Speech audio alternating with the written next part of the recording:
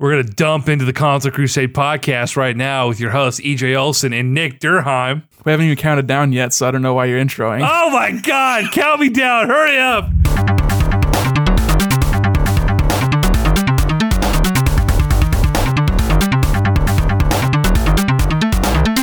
Trick is something a whore does for money. There we go. Now, my friend, we are going to dump into the Console Crusade podcast. I am EJ Olson. You are Nick Durheim. We're talking today. Before I say anything, Nick, before you say anything, we're going to tell the people where to find us. It's on the internet. All right?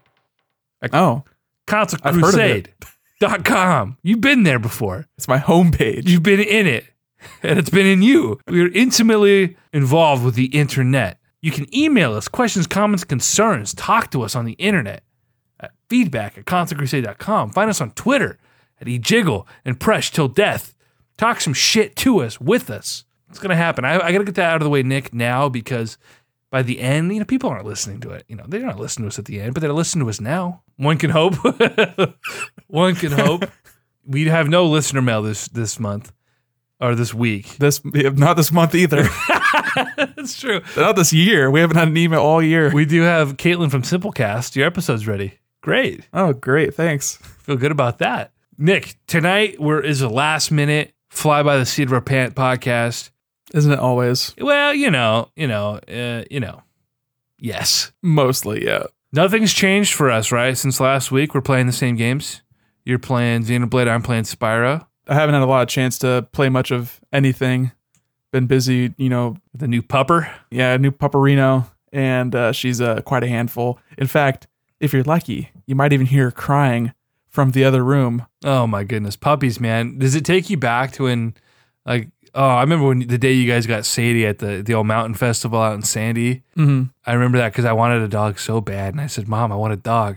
And then you guys got the dog. You got the dog. Yeah, it was different because obviously it was the four of us. My brother and I were off of school because we got her during summer. Right. So everyone was home. Everyone was around. It was a lot easier to kind of keep an eye on her, take care of her. I mean, obviously different breeds are going to act differently. So Sadie was a Labrador, Spaniel mix.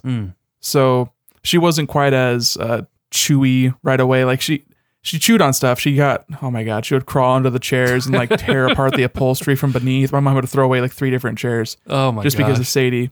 And Daisy chews on stuff too, but I feel like she's a little bit more aggressive about it in certain ways. She's going after cords, which Sadie never did. And that's terrifying because you do not want a dog to chew through an electrical cord and electrocute themselves. That's terrifying. The bad news. What kind of dog is it? It is a dachshund mixed with a beagle, known colloquially as a dachshund. So a cute dachshund is what you're saying.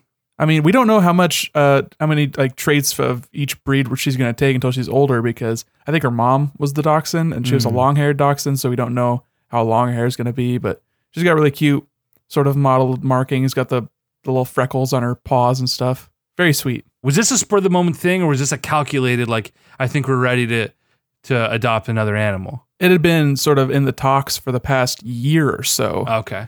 And that's part of the reason why we had been working on the backyard, is making it more dog friendly, trying to get fences set up on both sides so we can just let her run around and stuff. It's funny because my first dog was named Sadie. Our new puppy is named Daisy. And two of Leaf's beagles were Daisy and Sadie, and then the boy was Buddy. So we're almost to the third, the trifecta. Oh my goodness. Well, when you have your first kid, you'll name it Buddy. Please don't let me do that. Well, Nick, last week we talked. What the heck did we talk about? We mostly caught up about what happened over the 2-week break that we didn't see each other. We just talked about the games we played, and things kind of, sprawled from there. But we had our Christmas catch up. We talked a little bit about Smash Bros. And upset some people maybe.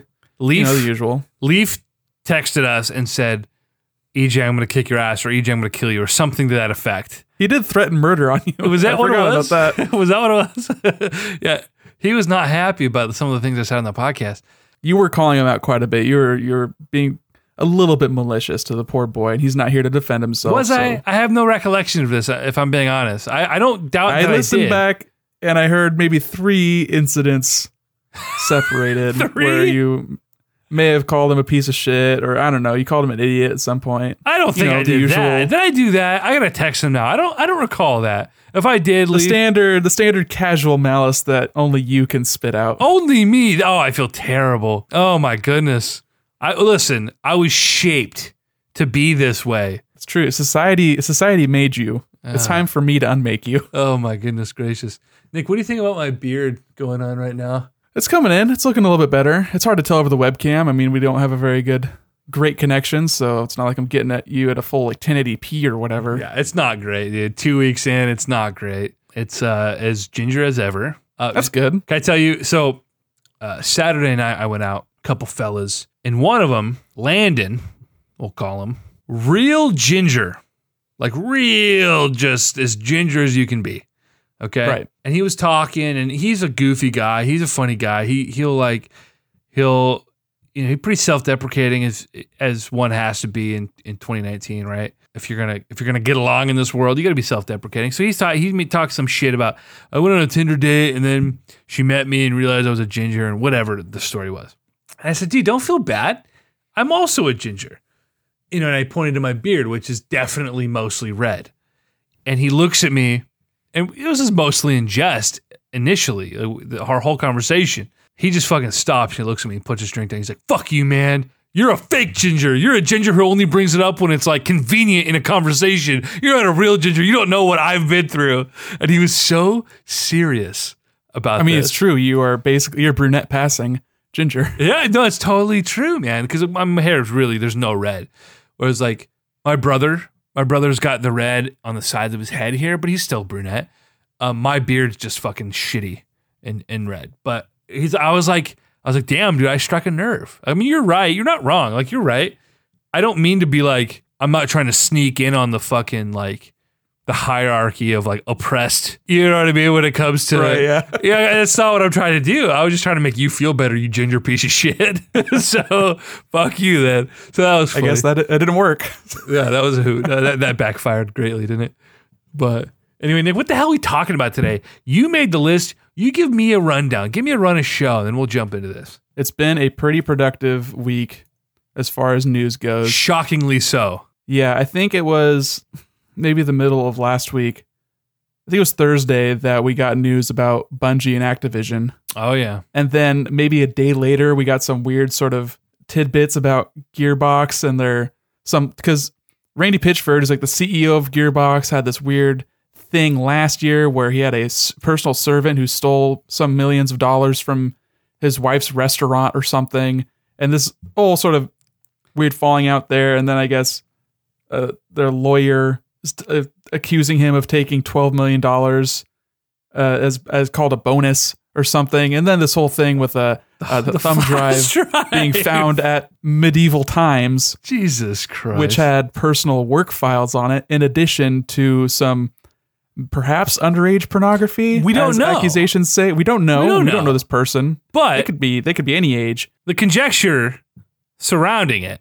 Not even conjecture, but Randy Pitchford was on a podcast specifically for magicians, and he was calling what the fuck porn, which was a chat room chat girl, one of those freelance ladies, where she was doing some squirting or something, and he referred to it as a inspiration for like a magician's trick. He was like, this woman is performing magic on camera. And that was his excuse. Right. My favorite part about that was the women on Twitter who were like, spoiler alert, it's not a magic trick. A good day in fucking gaming journalism. Like, what a hoot. Then we got news about some SNES classic files showing up on the NES Online with additional emulators being talked about. So I figure we'll probably chat about that quite a bit. And then some other stuff if we get around to it. But yeah, that's just sort of some of my compiled list of news. Yeah, all of these I saw this week. Like I said, I've had a busy weekend. I worked the whole weekend, but I saw all of this. I tried to kind of keep appraised of it so that we could actually sit here and have a chat. But today, you are educating me to a point. So let's start with this Destiny thing first. This I did see and I did read about. This was, I think, for a lot of people, a really good moment. Right? People were really glad, like, Bungie is now completely uninhibited by this major publisher. That is not what I thought when I saw this news. I thought this was a really bad sign for the franchise because, correct me if I'm wrong, there was a 10-year agreement and rollout plan for Destiny content, right? Which started in 2010, so that's like cutting it off a year and a half early, depending on what the timing on that is. Wait, it started. I thought it started from the first release. They had a decade of content planned. No, because the first release was 2013,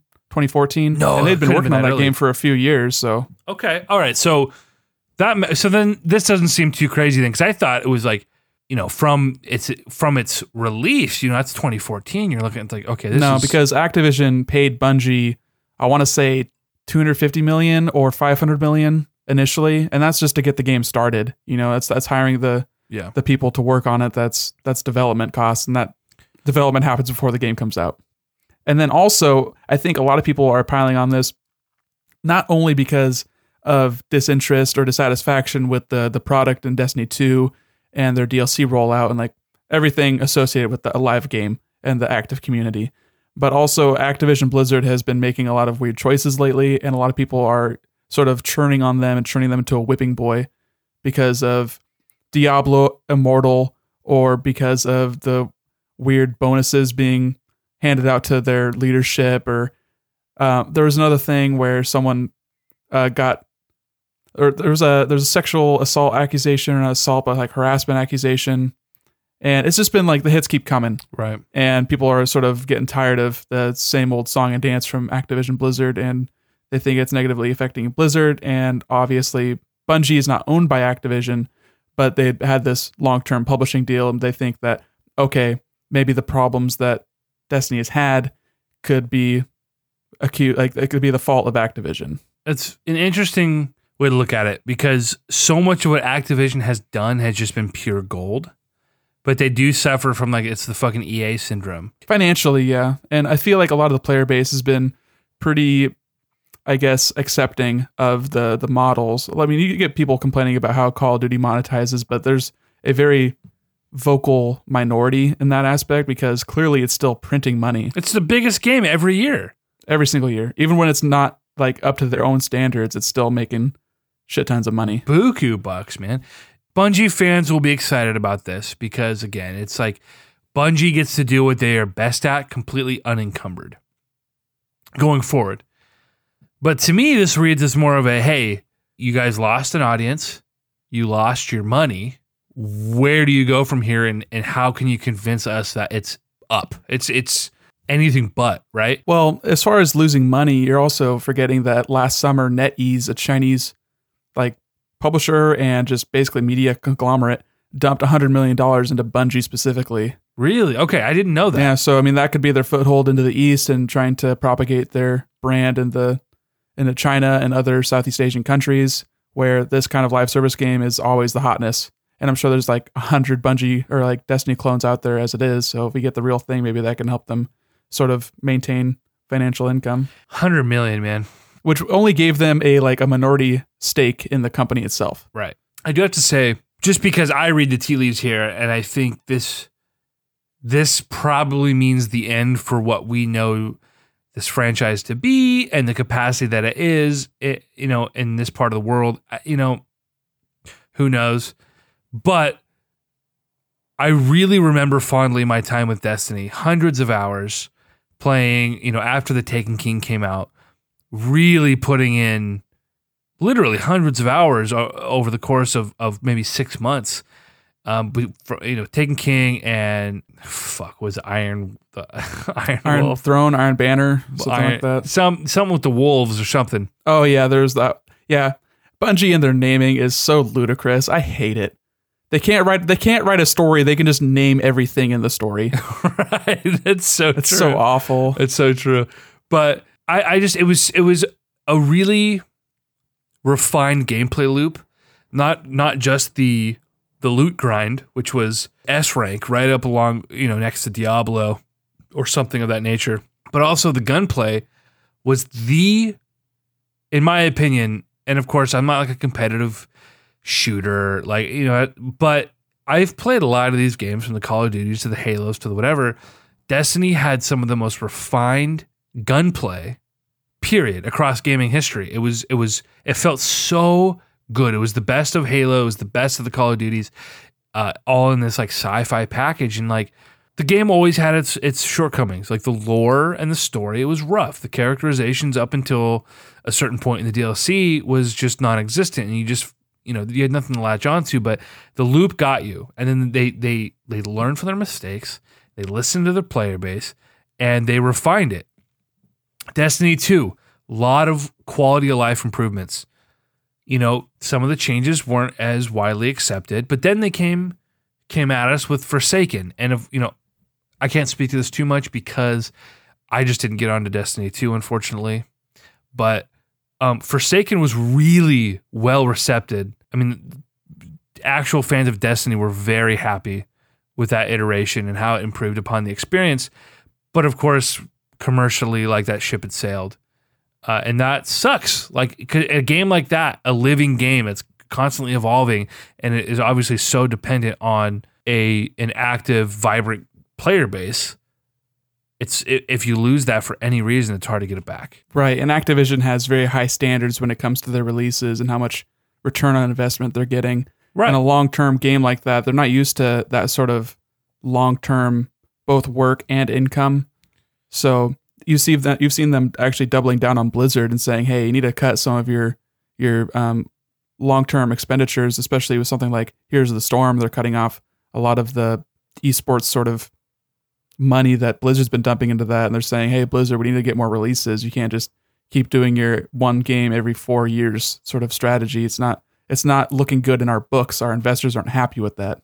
Because you see Call of Duty releasing every year and being literally the best-selling game of that year, right, every year.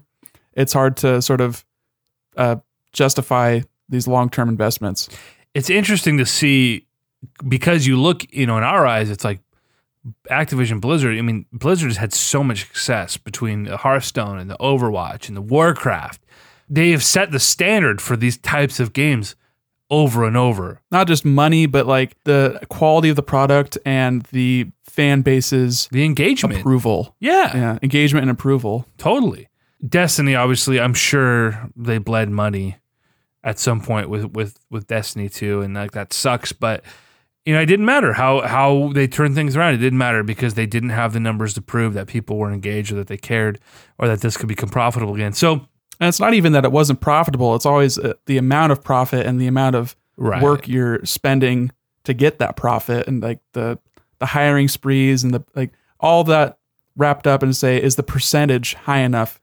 Or if the percentage is not high enough, is the just gross high enough? How much is it making? As opposed to, you see this frequently in Hollywood where this kind of plucky $5 million horror movie ends up making $100 million.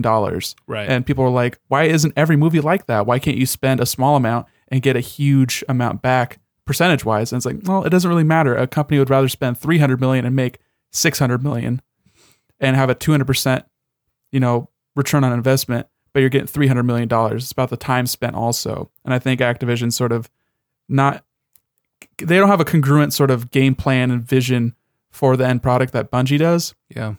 And Bungie, luckily, they've actually walked away from this relationship with Activision with the IP rights. So Bungie actually can keep making Destiny games. That's not the case with Halo. Halo is still owned by Microsoft, and they can't reference that at all. And people have been saying, well, does this mean that Microsoft is going to try and get Bungie back? And that's not likely because they walked away in the first place. But it'd be interesting to see what ends up happening in the future, because Bungie's talking about self-publishing, but that's a lot of work and they might not have the infrastructure in place for that. So it'd be interesting to see if they get a partnership with WB or 2K or EA and what that might mean as far as their money and also the sort of how people view it. Because it'd be really cool if they could nail it with themselves. I think that would get a lot of goodwill, especially if the product is nice, because that means, hey, Activision is the pure scapegoat in this scenario, and all the gamer rage and the heated commentary on YouTube that's inevitable to happen could just be focused purely on the big bad, and Bungie could be the plucky underdog that has 400 employees and makes $1 billion a year. Right. So what's next for them? Like you said, so I see this, and my immediate thought is Activision is unhappy like you said, with the return on investment. But how much of this is Bungie saying, whoa, the grass might be greener. We got this investment from this other company. That's a lot of money. If we shift our focus to a different market or a different strategy with how we're developing our games, what if this is more Bungie wanting to do their own thing and it just worked out that way? Right. And I don't have the kind of information. I haven't watched enough interviews or read enough about what their sort of goals are long term to sort of prognosticate on that and see, okay, I think this means that Bungie wants to make a new IP, or I think, I don't know. But I would imagine that if they left Activision, it seems like Activision has been showing that they want to make new games. They want more yearly games. They want more products as opposed to more long-term ones. But I think this means that Bungie is probably going to be working on Destiny 2 for a long time, and that you're not going to see a new IP from them in a while. Yeah. But also with a new generation coming up soon, I would imagine they want to have a new thing on the new systems, whether that be a big new expansion for PS5 or Xbox 2, or if that means Destiny 3, I'm not sure. Yeah. I would imagine it's more likely that you're getting an expansion on Destiny 3, and that includes 60 FPS update on console and all this kind of fancy stuff that would really please the hardcore base, but wouldn't necessarily be a talking point from Activision's standpoint, Yeah. So, but I don't know. I mean, I'm interested. It's very interesting to see a big company. I mean, they weren't owned by Activision by any means, but just to see them separate from one of the biggest publishers in the world is interesting news, and it's a big shakeup. And I think it speaks more poorly to how Activision Blizzard's been handling their shit lately than it is Bungie and their ability to make a great game. It's so interesting to see over and over, and this is I'm speaking just to this industry, but you see it all across business. But in this industry specifically, you see these monolithic companies sort of dominate the industry or dominate their niche of the industry. And they develop this hubris that inevitably becomes their absolute downfall. And then suddenly they're playing catch up in order to hopefully reclaim their spot at the top. And it's happened with Nintendo multiple times. It's happened with Sony. It happened to Microsoft last generation. It's definitely been the quote unquote downfall of EA. Yeah. Or even companies like Rockstar. They used to make a game every year, every 2 years, and now they make a game every 6 years.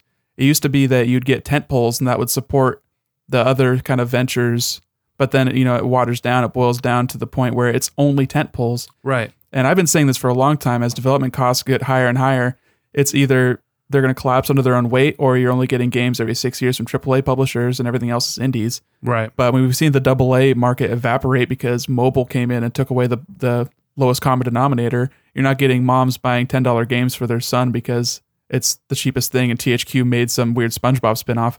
Everything's going to the phones. Yeah. So it's a really interesting marketplace out there right now.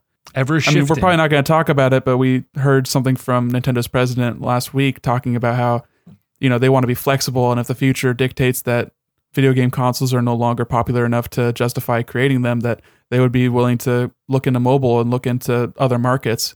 And people were sort of, saying the sky's falling, Nintendo's not making another console because, yeah, that's silly. Creates clicks, and that's an easy thing to write about and say, hey, check it out. We got a hot take on this too. Right. Like, whatever. I think it's just companies sort of trying to adapt and work to the market at hand because everything's constantly changing, and it's changing really quickly. And it's hard to change plans when you're making a game that takes 5 years to make. Yeah. The whole Nintendo thing, that we don't need to dive too deep into that, but it was sensationalized, right? People grasped onto those headlines and exactly the sky's falling. But it was someone just being sort of introspective and honest and saying, we're a games company, and at the end of the day, we want to and will continue to make games. So if that means the market pushes us this way, like, we're still going to make games. It's just a matter of how does that landscape evolve and how do we navigate it? Like, we're going to. Yeah, it's no wonder that these companies aren't more honest with the public in general, because every time they say something nearly just approaching honesty, everyone just freaks the fuck out. Yeah. So obviously, and of course they're going to make a console after the Switch because the Switch has been a runaway success. If the next console fails, then who knows? We'll see what happens if they do the Wii U too. We don't know. But right now, I think for Nintendo, they need 3 failures in a row. They really have to know. I mean, they got Virtual Boy, then N64, which was both bad. But then Game Boy Color and Pokemon hoisted them back up. Well, that's the thing is their console line has been on a mostly steady decline since the NES. Except for like outliers like the Wii. The Wii. And then it's just their handhelds that have really been holding them up. We both agree on that fact. Yeah, the handhelds kept them afloat while they, even if you want to look and say like, oh, the N64 was amazing or the GameCube was amazing, they steadily did less and less numbers. They did fewer and fewer sales. The thing is, though, is they weren't making all that much money off of hardware sales, but their software sales have always been pretty stellar. Yeah. Sony first party is only recently starting to catch up in the PS3 and now PS4 era that they're actually making money what's fucked off up? of software. I was just looking at numbers, man, and reading about the last console generation, and everyone thinks that Microsoft won far and away. And while they had the head start, I think with a year on PlayStation, and then the PS3 had just a terrible launch and way too overpriced, and it took them a while to course correct. The PS3 still outsold the Xbox 360. Like, the PS3 won that generation still. And you can argue... the Wii won that generation, if you're talking just hardware numbers. Because I think 360 still beat out PS3 pretty handily in software. And then especially in the West, like in America, I think they still outsold PS3. But also, Xbox introduced services with having monthly fees with Xbox Live Gold. And I think that also was like a huge boon for them. But then again, you look at it, and in Sony's eyes, you're like, well, we did just as fine, but then we came into this, and we've now outsold the competition 3-1, and we're fucking 100 million units. This year, dude, 2019, they're going to have 100 million units. It's fucking insane. It's going to happen. It'll be the second best-selling home console. It's unbelievable because this generation was supposed to be the last console generation. This is supposed to be, it was going to mark an end of an era and this shifting tide in the games industry, and it's going to be this whole new thing. Instead, all it's done is set us up for another generation of doing the exact same thing. Nothing's going to change next generation. There's too many invisible hands affecting the market that it's impossible to figure out That's crazy. What's going to happen. I mean, if you'd asked me 5 years ago, I probably would have said, I don't think this console generation is going to do so hot. Just because of how everything had been sort of on the decline. It's tough. Man. There's so many sort of things that make you think, oh, this doesn't look good for Microsoft, this doesn't look good for Sony, this doesn't look good for Nintendo, but then they just keep surprising us. So I think it's cool. It's really amazing. I got to tell you, it blows me away thinking how time just has flown by. I remember 6 years ago sitting, I had just moved back into my parents' house. I was back with them for 6-7 months. And I so vividly remember I was working graveyards, and I got off work and I came home and I ate dinner about 8-9 in the morning, and I laid in bed and I waited for the Microsoft conference. And if I recall, they were the first to announce the next gen console. And I remember sitting there in bed, popping the TV on and streaming that conference. So stoked, like, what's next? Because I had just really, this is 2013, so I had just really reconnected with video games and was really starting to play them again. And I was playing my Xbox quite a bit. GTA had just come out. And so I was playing my Xbox especially. And I just remember just that moment. And I can't believe it was 6 years ago, and seeing how, they fucking obviously laid a giant egg, and Sony, Dude.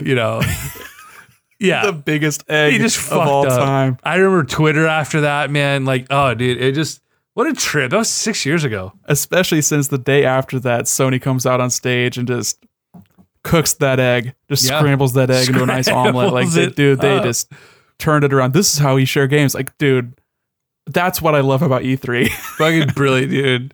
Just like some real petty drama between. And the Wii U was out, but nobody had it. Dude, that was a weird time. You know what?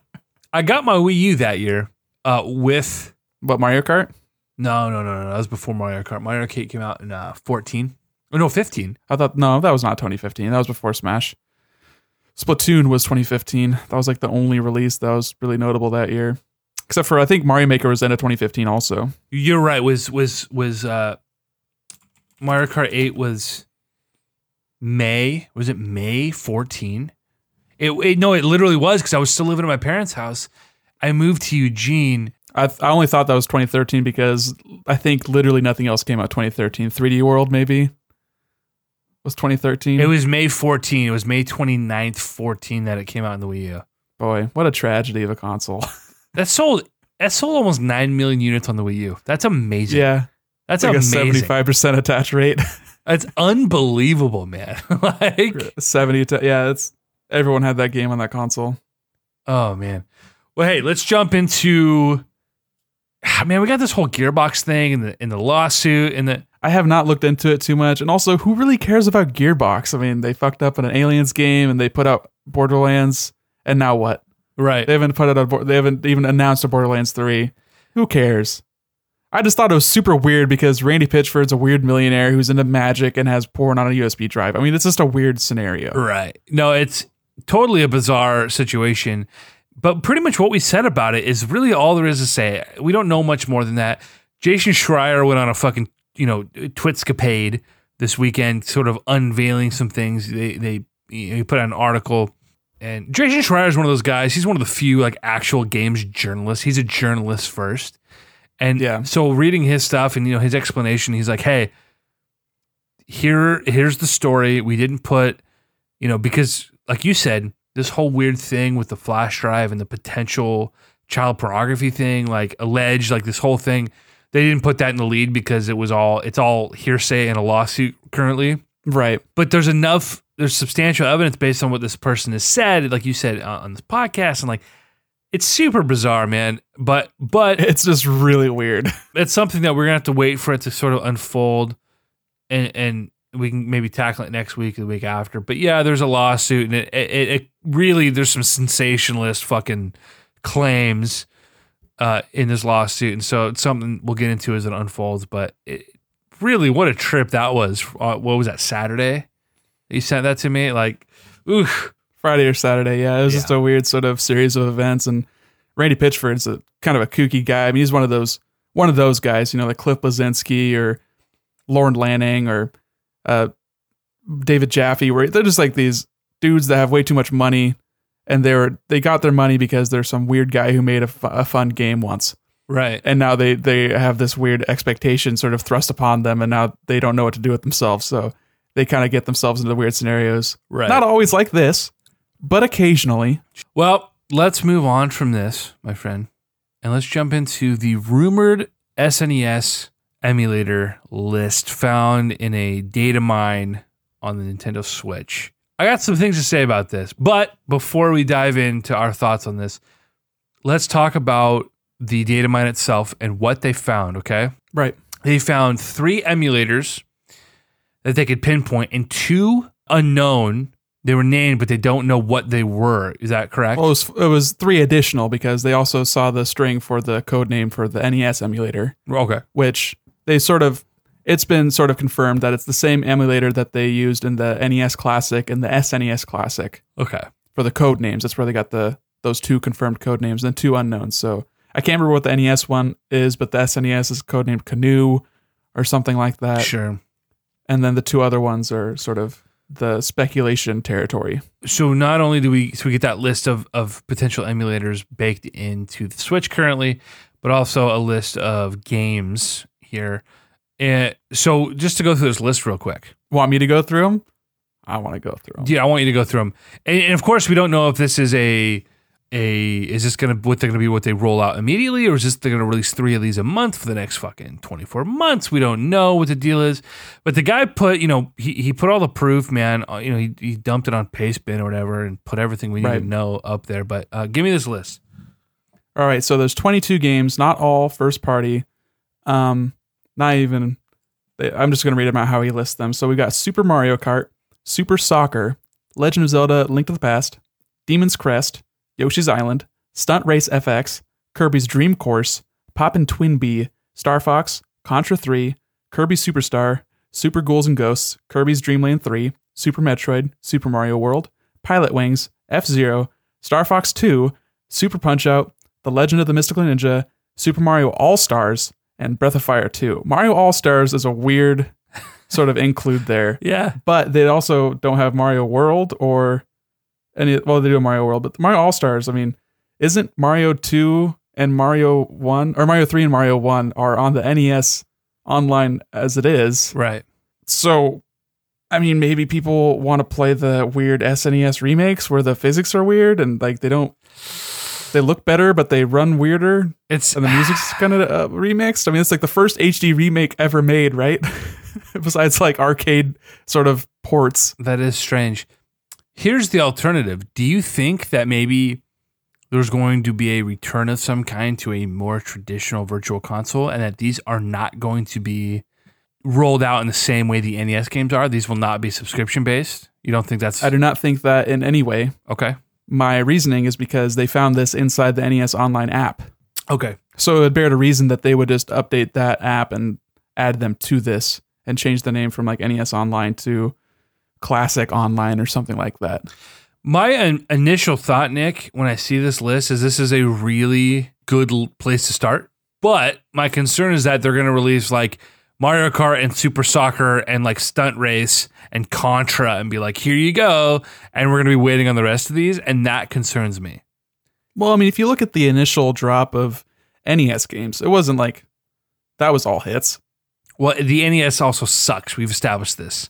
Right, but I mean, if we're talking about purely from people who like the NES, I mean, those weirdos, then you're looking at maybe a third to a half of those initial launched NES games being like must plays or quality NES titles. You could look at this list and say similarly.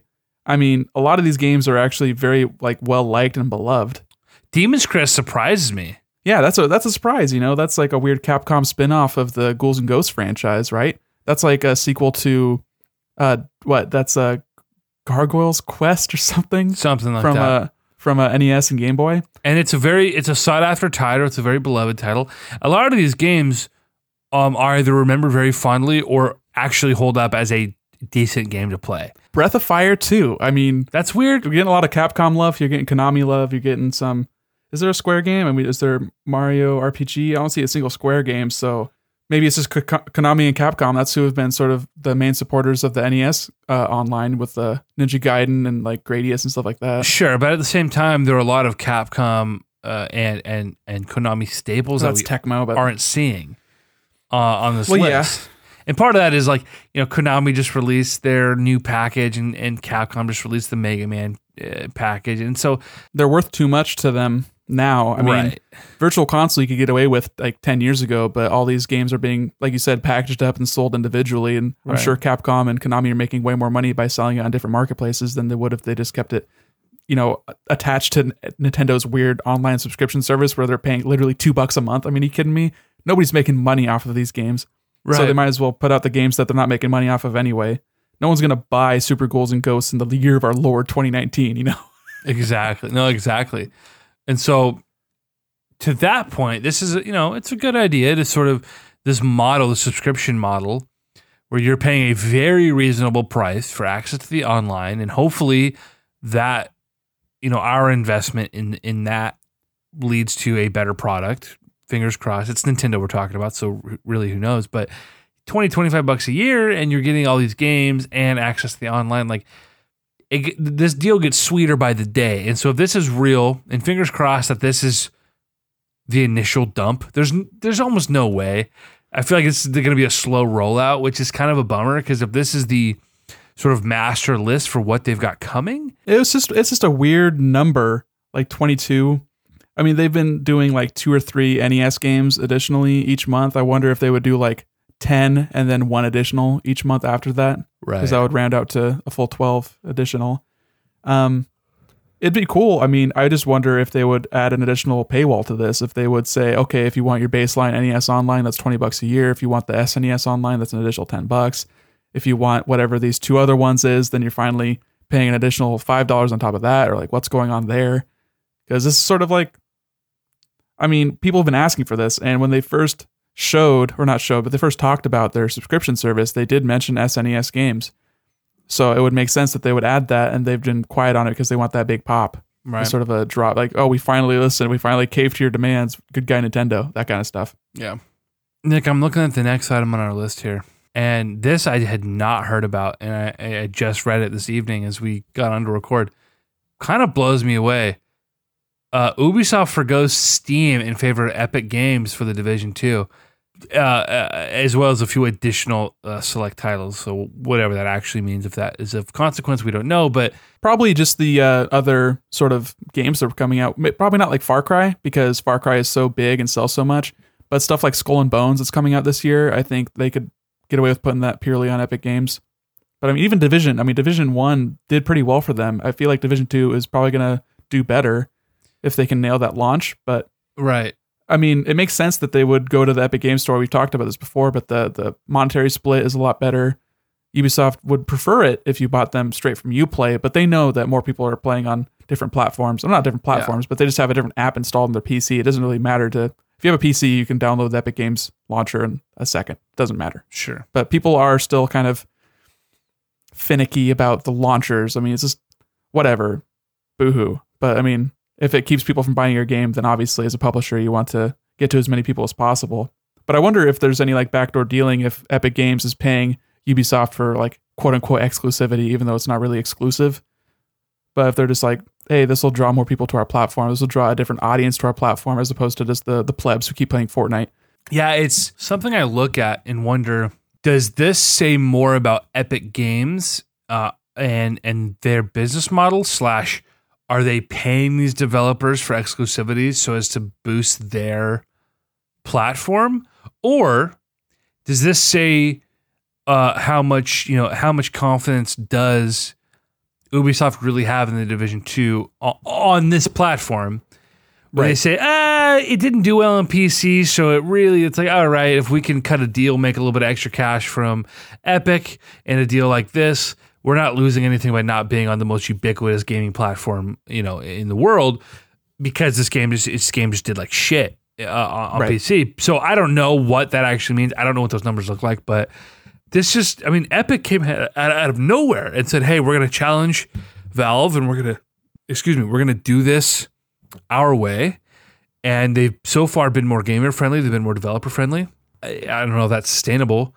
Obviously, if they're printing money with Fortnite, like I guess they can do whatever the fuck they want. And they've had some misses. They've kind of put the cart before the horse in some regards. Like they've had some weird end user license agreement situations where if you're uploading content through Epic, then you're forfeiting all rights to them that they can use in marketing materials and that kind of stuff.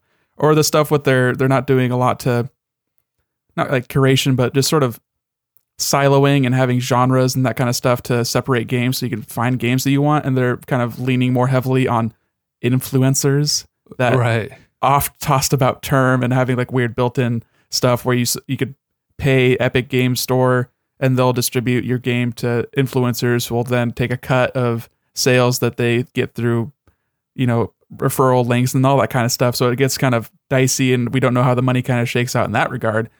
But I mean, just baseline having that 12% cut from Epic as opposed to the 30% that Steam takes is clearly going to be a nice motivating factor for big publishers and small publishers alike, especially when it's a blue ocean as it is right now. It's like everyone that launched on Switch in the first 6 months had a huge boost just because there's nothing else to play there. And I wonder if Epic Game Store is going to have similar things where, okay, there's 5 games on the front page. There's 5 games total. You're probably going to be checking out those 5 games. Right. Yeah. I have an inkling. And you bring up a good point where we don't know what the audience looks like for Division 2, if there was really a substantial PC playing audience there. We know that Ubisoft has had great success on PC with Rainbow Six Siege, but we don't know how they do with Far Cry or even the other online games like For Honor or The Division 1. So, I don't know. Obviously, there's something in it for them. I don't know if is Epic cutting deals. Like, how does that work? Are they allowed to, like, hey, we're going to pay you to host your game exclusively? Like, I don't know how that works. Oh, yeah, sure. I mean, that would work. That would clearly be fine, and they would not have to disclose that. It just is a matter of what are they paying them? Are they paying just a lump sum? Are they saying, hey, if you host on our site or on our launcher, then that 12% becomes 8% for your first X dollars in sales, or marketing deals to say, no, because Ubisoft would be paying Valve money to be featured on the front page. So maybe those marketing dollars can be spent elsewhere that we put on the Epic Games Store. What their marketing kind of deals looks like is kind of up in the air at this point. I'm not sure if they've even said so. So it's just a different place. They're just trying something out. Yeah. And I might also if you just really quickly let me Sure. divert you a little bit, it sort of relates to maybe the last item I have on our docket here, where I saw that Steam now has over 30,000 games on its platform. Read the headline that you wrote, because I got a chuckle out of that. It said Steam has over 30,000 games, and only 300 of them are in my library. Which is actually shocking if you consider how many Steam winter sales we've been through. Oh man, yeah, it's been a chilly winter indeed. But you know, the rate at which Steam is accepting new games is appalling. I'm looking at a Steam gift card that my boy E-Jiggle is pressing up against his I forehead. still haven't spent this thing because I can't tell you the last time I logged into Steam and played a game. Yeah, it's been a while. I mean, similar, same here. Fully gone console over here, just because of convenience and time. And Yeah, it's nice looking at your new 55-inch 4K TV as opposed to your little dinky 27-inch monitor. come on, are you kidding me? I hook up my TV and play on the TV with a controller anyway. Yeah, well, tell me how convenient that is and how much time you've spent playing on your PC. That's true. Your heckin' strong gamer rig, editing rig. Yeah, it was an editing rig first. But, you know, I don't know. At some point along the way, I just became okay with... I'm really only playing exclusives on the console anyway, so it's not like, oh, I'm missing out. Like, this could be so much better. Like, I don't have an option. Right. But anyway, 30,000 games. That's too many games. That's like...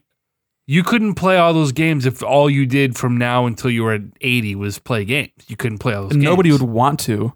How many of those games are even worth playing? Just fucking chaff. Like, Yeah. just the fucking dregs.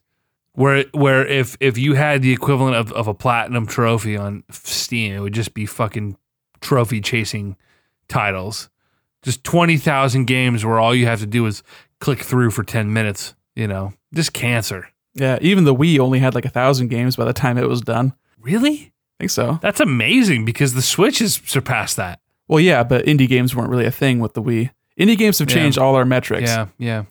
People talking about, you know, the PS4 having a 10 game install base or like a attach rate.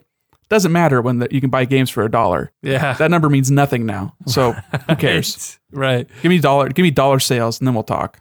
Right. That's so interesting. You're right. You literally, like, you could buy, I mean, I practically did that over Christmas where I fucking bought like 7 games for nothing. Yeah. So The indies on sale, it was literally just fucking pennies on the dollar. yeah, I was over at Jordan's. There was a game, a bad game, but it was on sale for a penny. Yes, I saw that. I was like, I should buy that just to have it, just because everyone else now has it. You cash in that gold, you got gold point, and you have a game. Dude, it's amazing. Literally, like, that game is now one of the best-selling games in the eShop ever because it went on sale for a penny, and every fucking person over Christmas who got a goddamn Switch or a gift card, they went on and bought it because it was a penny. They just bought it. No one's playing it, but everyone has it, you know? Yeah. So numbers only count when the dollar value is equivalent across the board. Exactly. Earlier, Nick, you said you have not been able to play much of anything the last week. Just because you've been a busy boy, getting back to work after your Christmas vacation, dealing with the pupper, the whole Right. 9 yards. Dude, I had an empty house this weekend. Sarah was out of town for like 3 nights. And of course, I was trying to track everyone I knew down. Like, yo, I got an empty house. Come down and let's fucking hang out for the weekend. But, you know, everyone's busy and shit. So I ended up I got a ton of work done this weekend. I did my taxes and got a lot of editing done. But it was nice because I was like, listen, I have no one here to distract me. I have no plans. I'm just here working. So I'd work for 2-3 hours. I'd get up, play some Spyro, right? I'm working on Spyro 2 now, which is so much harder, Nick. It is so much harder than the first game. It's really testing my patience. And I'm determined to platinum that game and 120% that game because it's so important to me in my upbringing and whatever. But it's testing my limits, man. It's a game where like I am all in on it for like an hour and then I'm just fucking done. And I'll go back to work for a few hours and then I'm like, oh, I gotta go back. I gotta do the next world. I gotta do the next, whatever. And so yeah, I've been doing a lot of that. But that's pretty much the only gaming I've done this week. Other, just Spyro. Yeah, we're in that. You get that winter lull where not a lot of games have come out. It's a good time to like tackle your backlog if you have one. I mean, you have one. Oh, but I know boy, you've been into that Spyro, so that's cool that you've been sticking with it and chugging through game 2. I was going to ask if it was similar to Crash Bandicoot, where the first game was like kind of rough, but had a lot of good ideas, and the second game was where it really hit its stride. Is that sort of similar with Spyro, or are you just saying it's harder and you start with all the same abilities? What's going on there? I would argue that the Spyro trilogy is vastly superior to the Crash trilogy. Crash 1 is just an absolute mess in every way. Maybe in 1999 or 97, that was, innovative and interesting. But again, through the lens of time, it just doesn't hold up. And so they made a great ground up remake. But again, the physics are weird and sort of the depth perception, they hadn't kind of figured out how these 3D games work. And so, through my nostalgia, it works and it's fun. Oh, I'm playing Crash 2. I remember this. But there are a lot of kind of quirky, weird things about it. Spyro 1, again, vastly superior to like Crash 1. Just infinitely better. And that's just due to the nature of, due to the what kind of game that is, right? Like it's a more of a sandbox sort of just collect-a-thon where you can kind of figure out the level how you choose and exploratory as opposed to linear. Yeah, definitely. And Spyro 1 is a game that I played a lot as a kid, but I was so young that I didn't really get it. So that it just mostly culminated in me just fucking running around until I lucked out and hit the end of the level. I just ran around and killed people or I killed, monsters and shit. So going back to that game, like, oh, I remember this, I remember that, and I have these vague memories. But beating that game, there was a lot of new content there, and it was very, for the most part, very simple. It was very self-contained. So it was like, all right, I go to this world, I'm going to 100% it by collecting X, Y, and Z. I'm going to move on to the next one. And it was just very much like level to level to level. I beat the game. Spyro 2 has a lot more of like, all right, I have to go to this world and I have to unlock this thing. And then I have to go to the next world and I unlock this ability. And then I have to go back to the first world. And there's a little more intricacy, a little more, let me learn how to do this thing and unlock this thing and then kind of put it all together. So the difficulty level has been slightly elevated. There's a lot more, especially in the trophies. The trophies are what kill me because there are things in that trophy list that you would never knew existed if you didn't look it up and say, tell me how to do this. It's not so much like, hey, beat this game within the parameter of what this game is offering. It's all these weird extra and like ancillary things that you would never know unless you look it up. And so that's been frustrating because I want to platinum these games, but I'm like, I look these things up and you kind of feel guilty, right? Like there's a pride in not having to look something up, Nick. Yeah. No, I totally get that. And a lot of trophy lists are very frustrating in that regard. Are the games set up to a way that there's no missable trophies? Can you just play through the game normally and then go back and clean up? Yeah, correct. Or is it kind of like I have to, okay, so that's good then. Yeah. Because if you're playing like Uncharted and you like miss a trophy on your playthrough and you have to go back and like reload a save, that's bunk. That's bad news. As these games have evolved since the inception of the trophy system, developers, I think, have definitely become more cognizant of what it takes to platinum their game and the trophies involved. And you're seeing fewer missable trophies, fewer difficulty-based trophies, even compared to 4 years ago. Games where like you had to beat them on the hardest difficulty to get that platinum. Things like God of War. God of War did not mandate that you go through and beat it on the absolute toughest difficulty. Spider-Man did not mandate that. And that's really good because guess what? I want to platinum this game that for some reason, like this weird system, this incentive system that means nothing is still so significant to people. And I've bought into it too. It's fucking stupid. Like shoot me, dude. Like it's just dumb. I don't like it, but I've bought into it to a degree. And it frustrates me when I see like, okay, like, hey man, like I want to be able to complete this game, quote unquote, complete it without having to play on this completely unfun difficulty. The only fun part about these difficulties levels is when you beat the game and you say, I did that. But along the way, never have to do it again. Yeah, there's no fun there. There's zero fun for anybody. Yeah, you still see difficulty-based trophies in games that I think kind of not necessitate, but it makes more sense for them. Stuff like Doom and Wolfenstein. Okay. Whereas these hardcore shooters where people playing on the highest difficulty are rewarded with a very rare trophy. Right. Or stuff like Bloodborne where you get every single goddamn thing in that game and you beat all the secret bosses and get all the weird endings and like that kind of stuff. Yeah. That makes sense. That's not necessary for a kind of lowest common denominator 10 million seller like Spider-Man or God of War, the games that are Sony tentpoles that everyone's going to have. So I hope there remains that awareness with developers as they go forward. And, again, I don't understand this incentive system. The trophy system is so fucking stupid. It's fucking stupid, Nick. It's working on you, though. You got that first taste with Spider-Man, and now you're hooked, dude. Yeah, you know what you're I thought? Done for. Oh, I'm gonna go do God of War. I'm gonna do like Horizon, and then I look at the trophy. You're not even list. Gonna beat God of War. You're not gonna get the platinum in it. Yeah, fuck that shit. Especially all the things I heard about the optional bosses at the end. I'm like, don't like the game enough to want to do that. God of War, no, they're doable on easy, but they're kind of a pain. I mean, they're doable on all the difficulties, but I just didn't feel like engaging with the systems required to either cheese them or get the strategies in place. I wanted to play it my way and not the way they wanted me to play it. So right. That was me being stubborn. So I just brute forced it by playing on easy and whatever. I got the trophy. Suck it. Whatever. You are a stubborn son of a gun. Hell yeah. But anyway, man, I think we're going to call it there for the Console Crusade this week. We didn't think we were going to get this in, man. We tried to record yesterday, but you got stuck with the pupper. And then tonight, I was fucking working all night, but we managed to barely squeak it in. It is now 10:03 p.m. I need to definitely be in bed, and you have to work in an hour. So we're going to wrap this up. I am going to commission you to create an intro for this episode. I don't know what the intro should be. Do you have any ideas, my friend? Yes. Okay, perfect. But that's that, man. It's the Console Crusade, man.